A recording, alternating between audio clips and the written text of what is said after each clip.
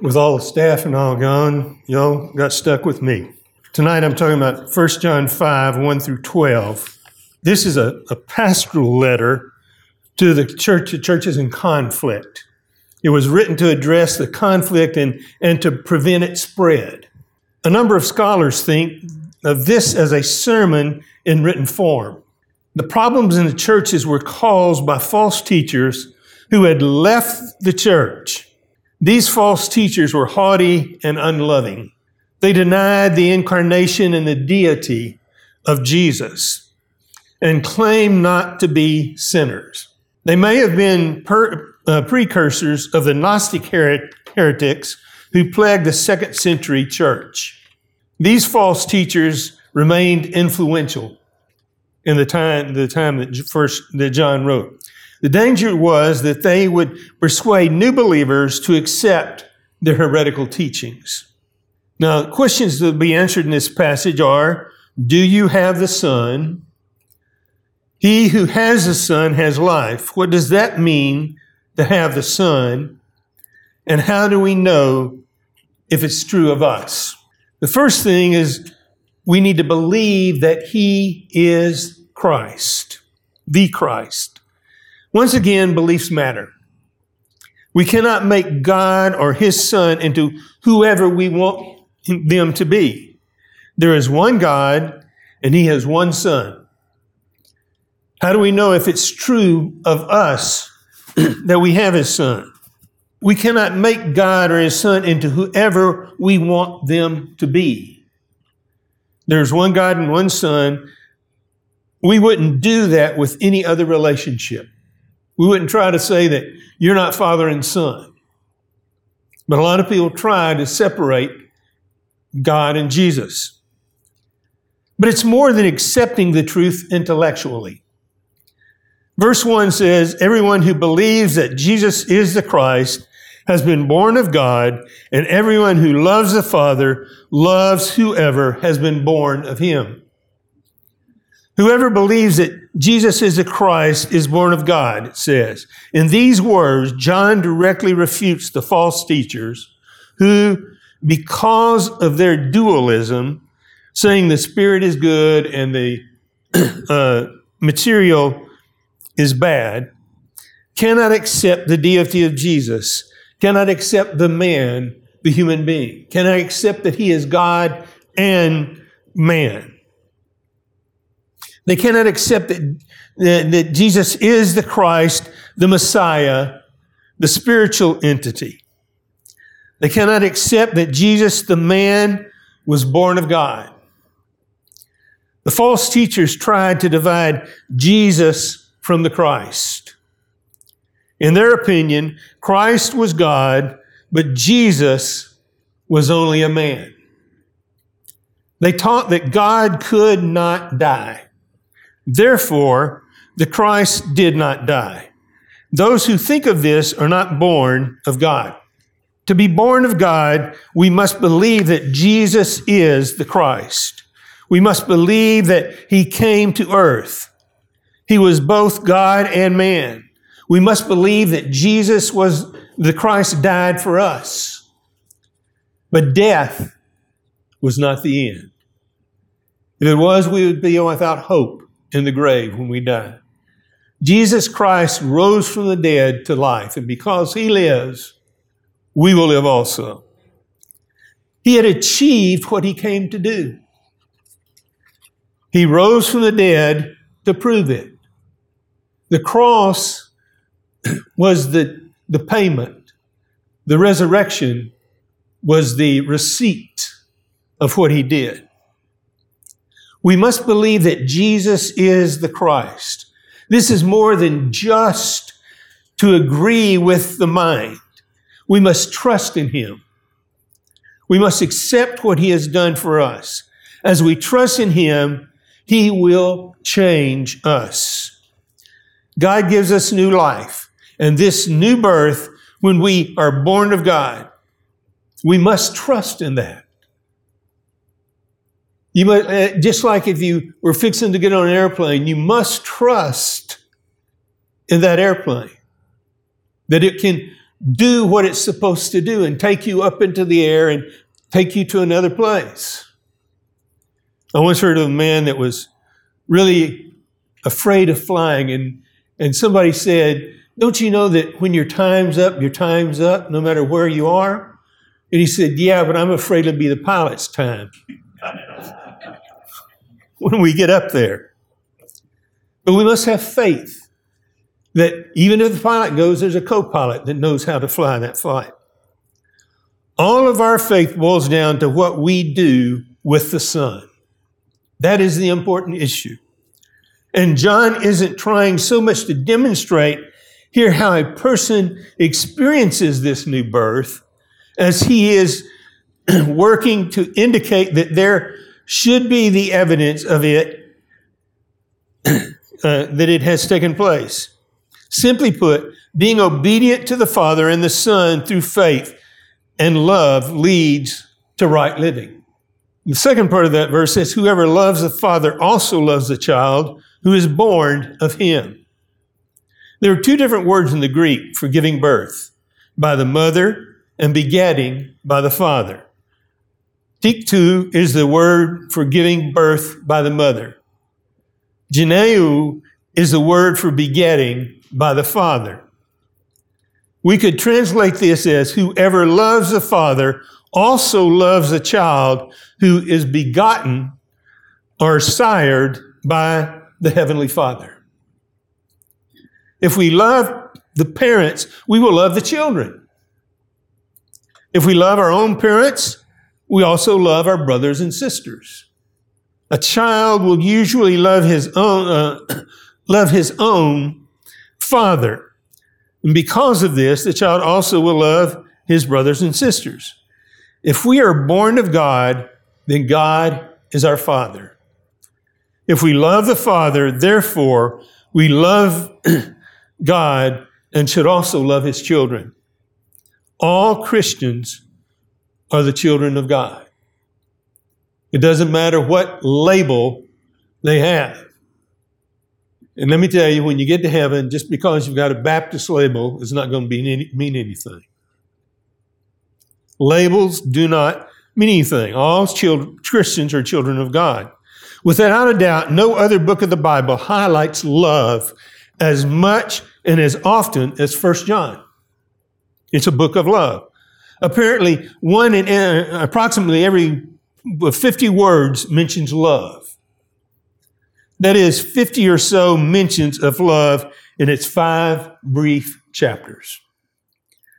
That shouldn't surprise us, since he teaches us and reminds us of 2 critical love-specific biblical principles. Love is a proof of salvation, and in 3:14, and God himself is love in 4:8. With love being the key element of this epistle, John makes 5 mentions of it in chapter 5's 3 opening verses. If we love him, we must obey his command. We don't earn salvation by obedience.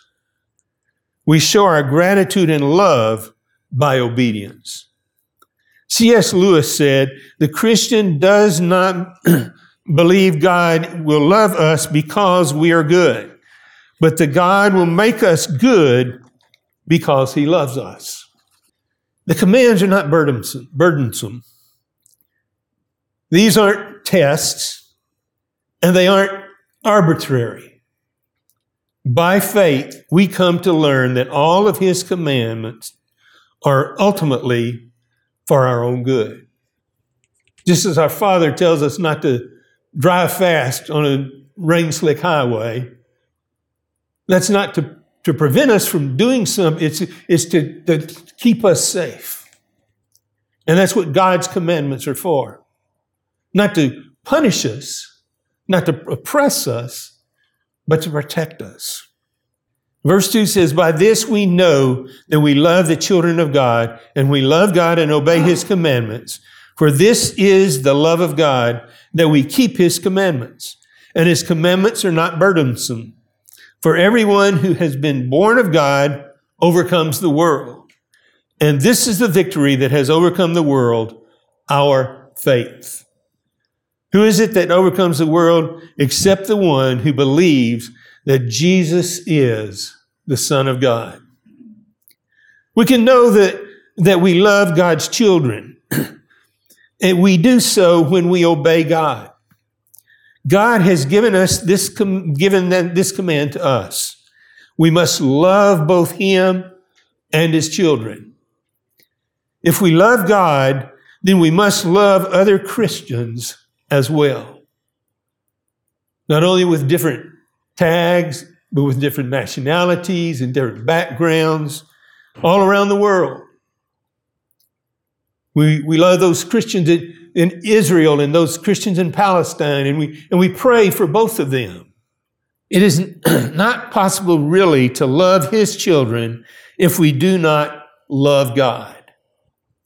Just as much as our love for the people of God reflects our love for God, as expressed in 1 John 3:10, so our love and obedience to God is a demonstration of the love to the body of Christ. Love for God is this, that we obey His commands. We show love to our parents by obeying their commands.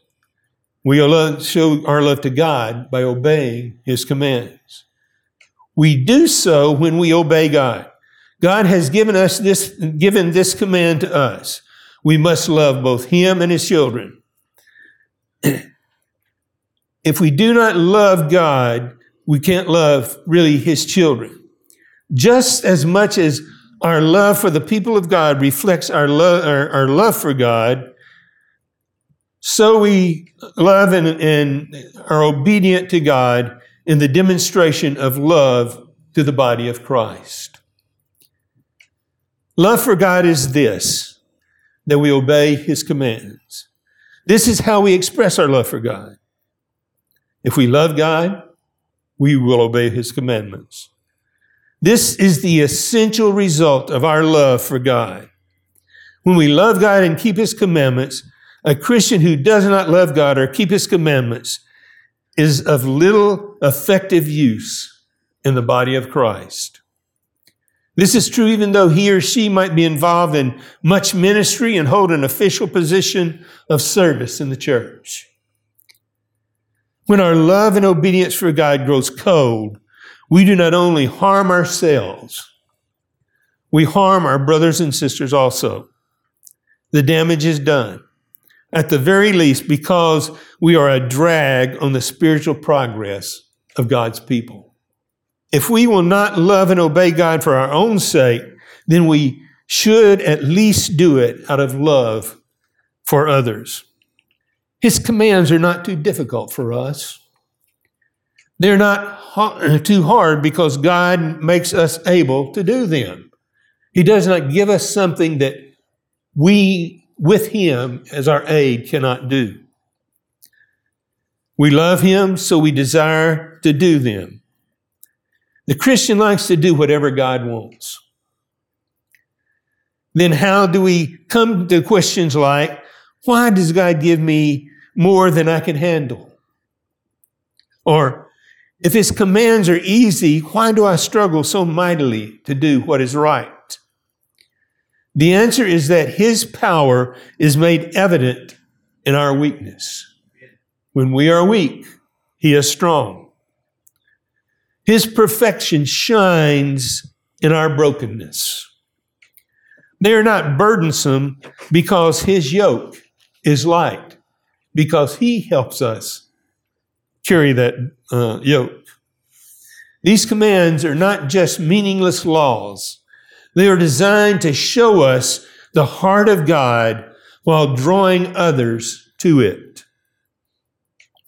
Because of the new birth highlighted in verse 1, believers receive supernatural power to accomplish these commands. Do you realize the power that it took to raise Christ from the dead is available to you?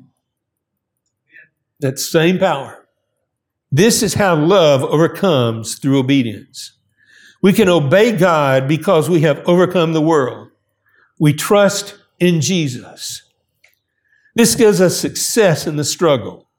We overcome because we are born of God. Because of the birth from God, we overcome the world. The new birth is the event that frees us from the world.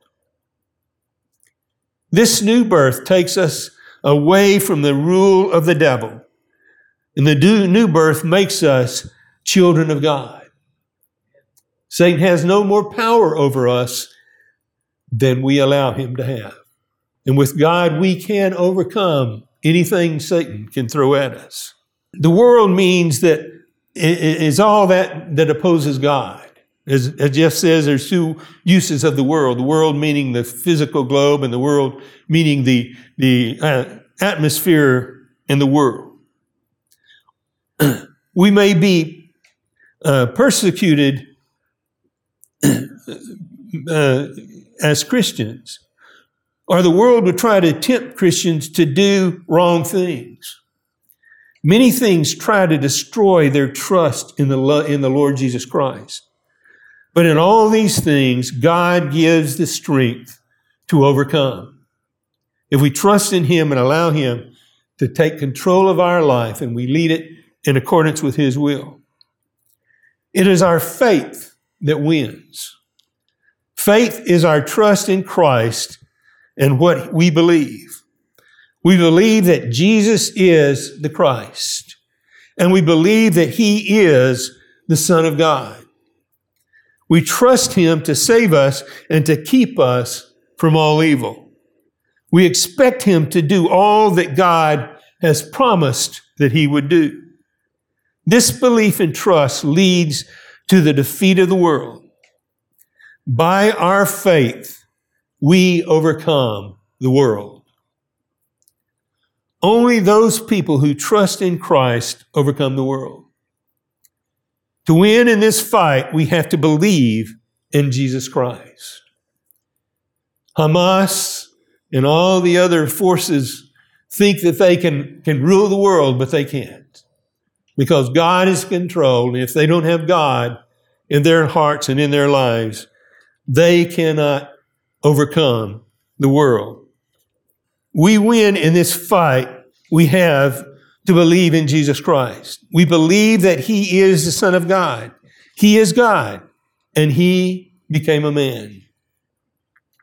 As God and man, to overcome the world, nobody else can give us the power to win in this struggle.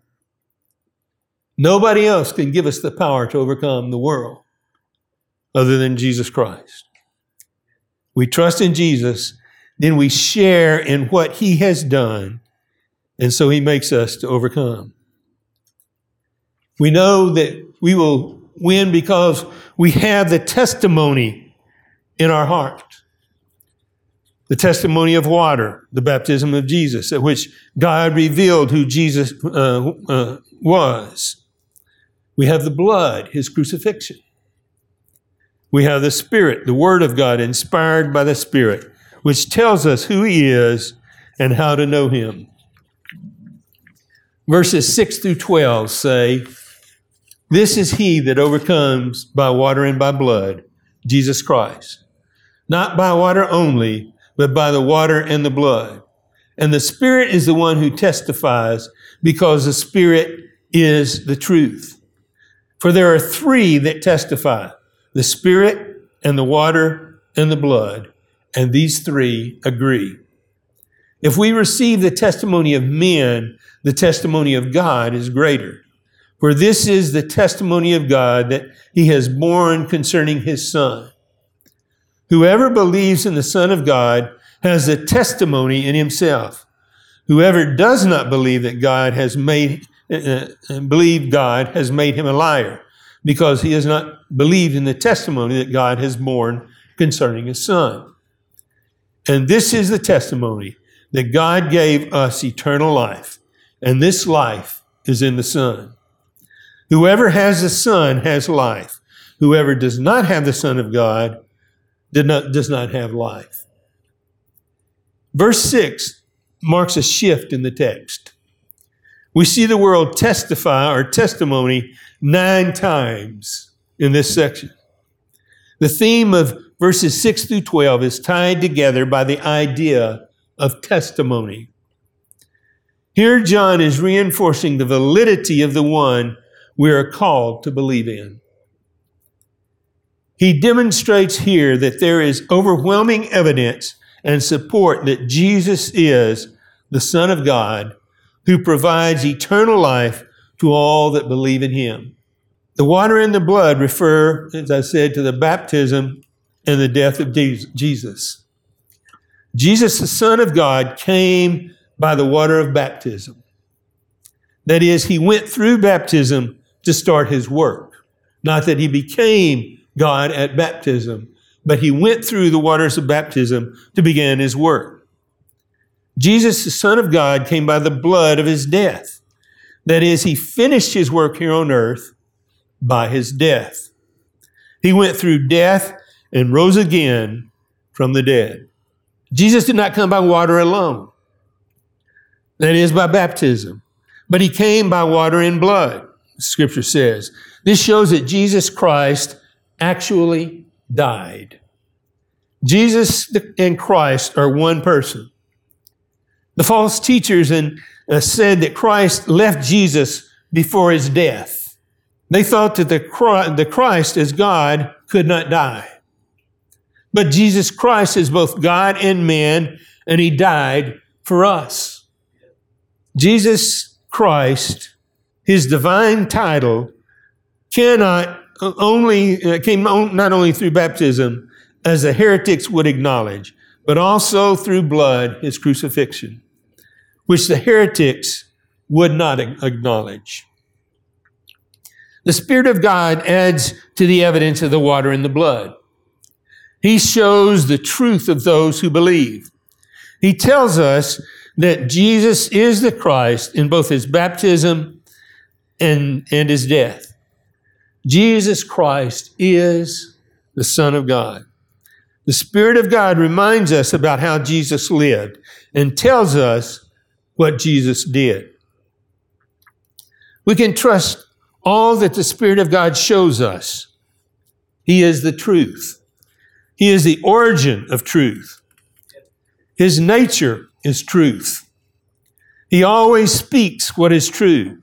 He never says anything that is false. While water and blood both represent external objective witnesses to the divinity of Christ, the Holy Spirit is the subjective internal witness to his divinity. And when a person accepts the baptism and the blood of Jesus Christ and his resurrection, then that Holy Spirit comes and dwells within us. When it comes to evaluating testimony, Jewish jurisprudence required the presence of 2 or 3 witnesses to establish the fact in court.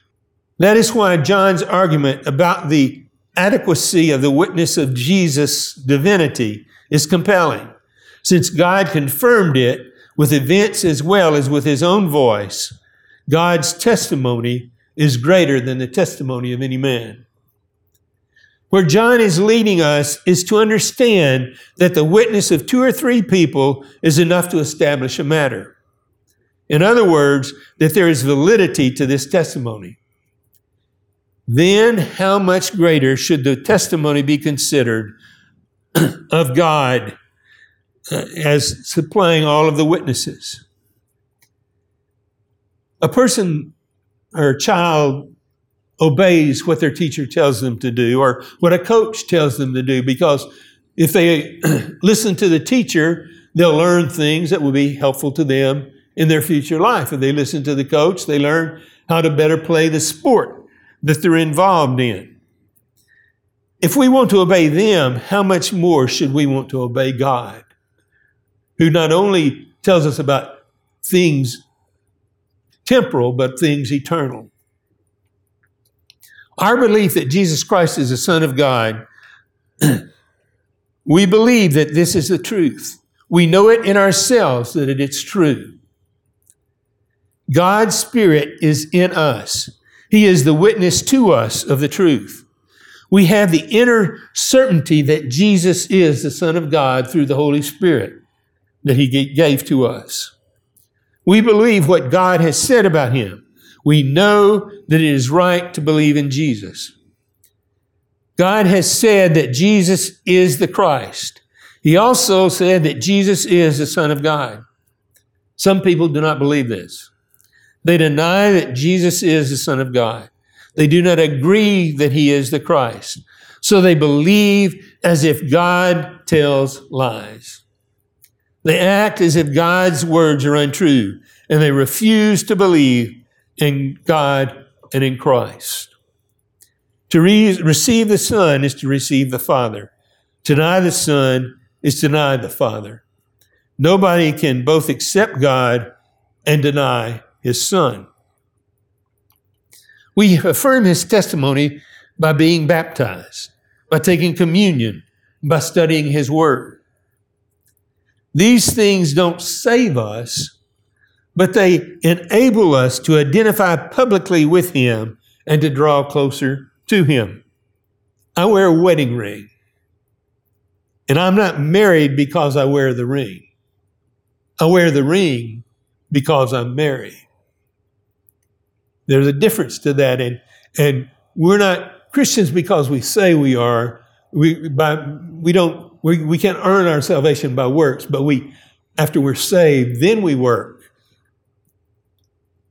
I've been married for 52 years and almost 2 months. And I've worn this ring for that length of time. And if I take it off, somebody can still tell I had a place where I wore a ring. And that's the way it should be in our Christianity. It should show forth to the world. We should wear it every day. We should put on the spiritual armor every day as we face Satan in the world.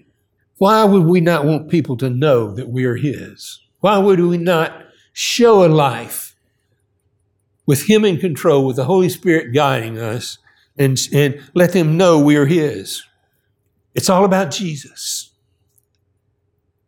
And living in Jesus is the evidence of eternal life.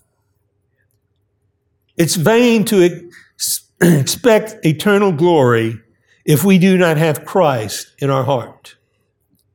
The indwelling Christ gives both a title to it and a readiness for it. This is God's record. Let no man deceive himself here. An indwelling Christ and glory.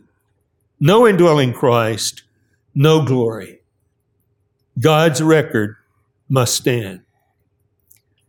Next week, I think Jeff will be back to finish the study of 1 John, the end of chapter 5.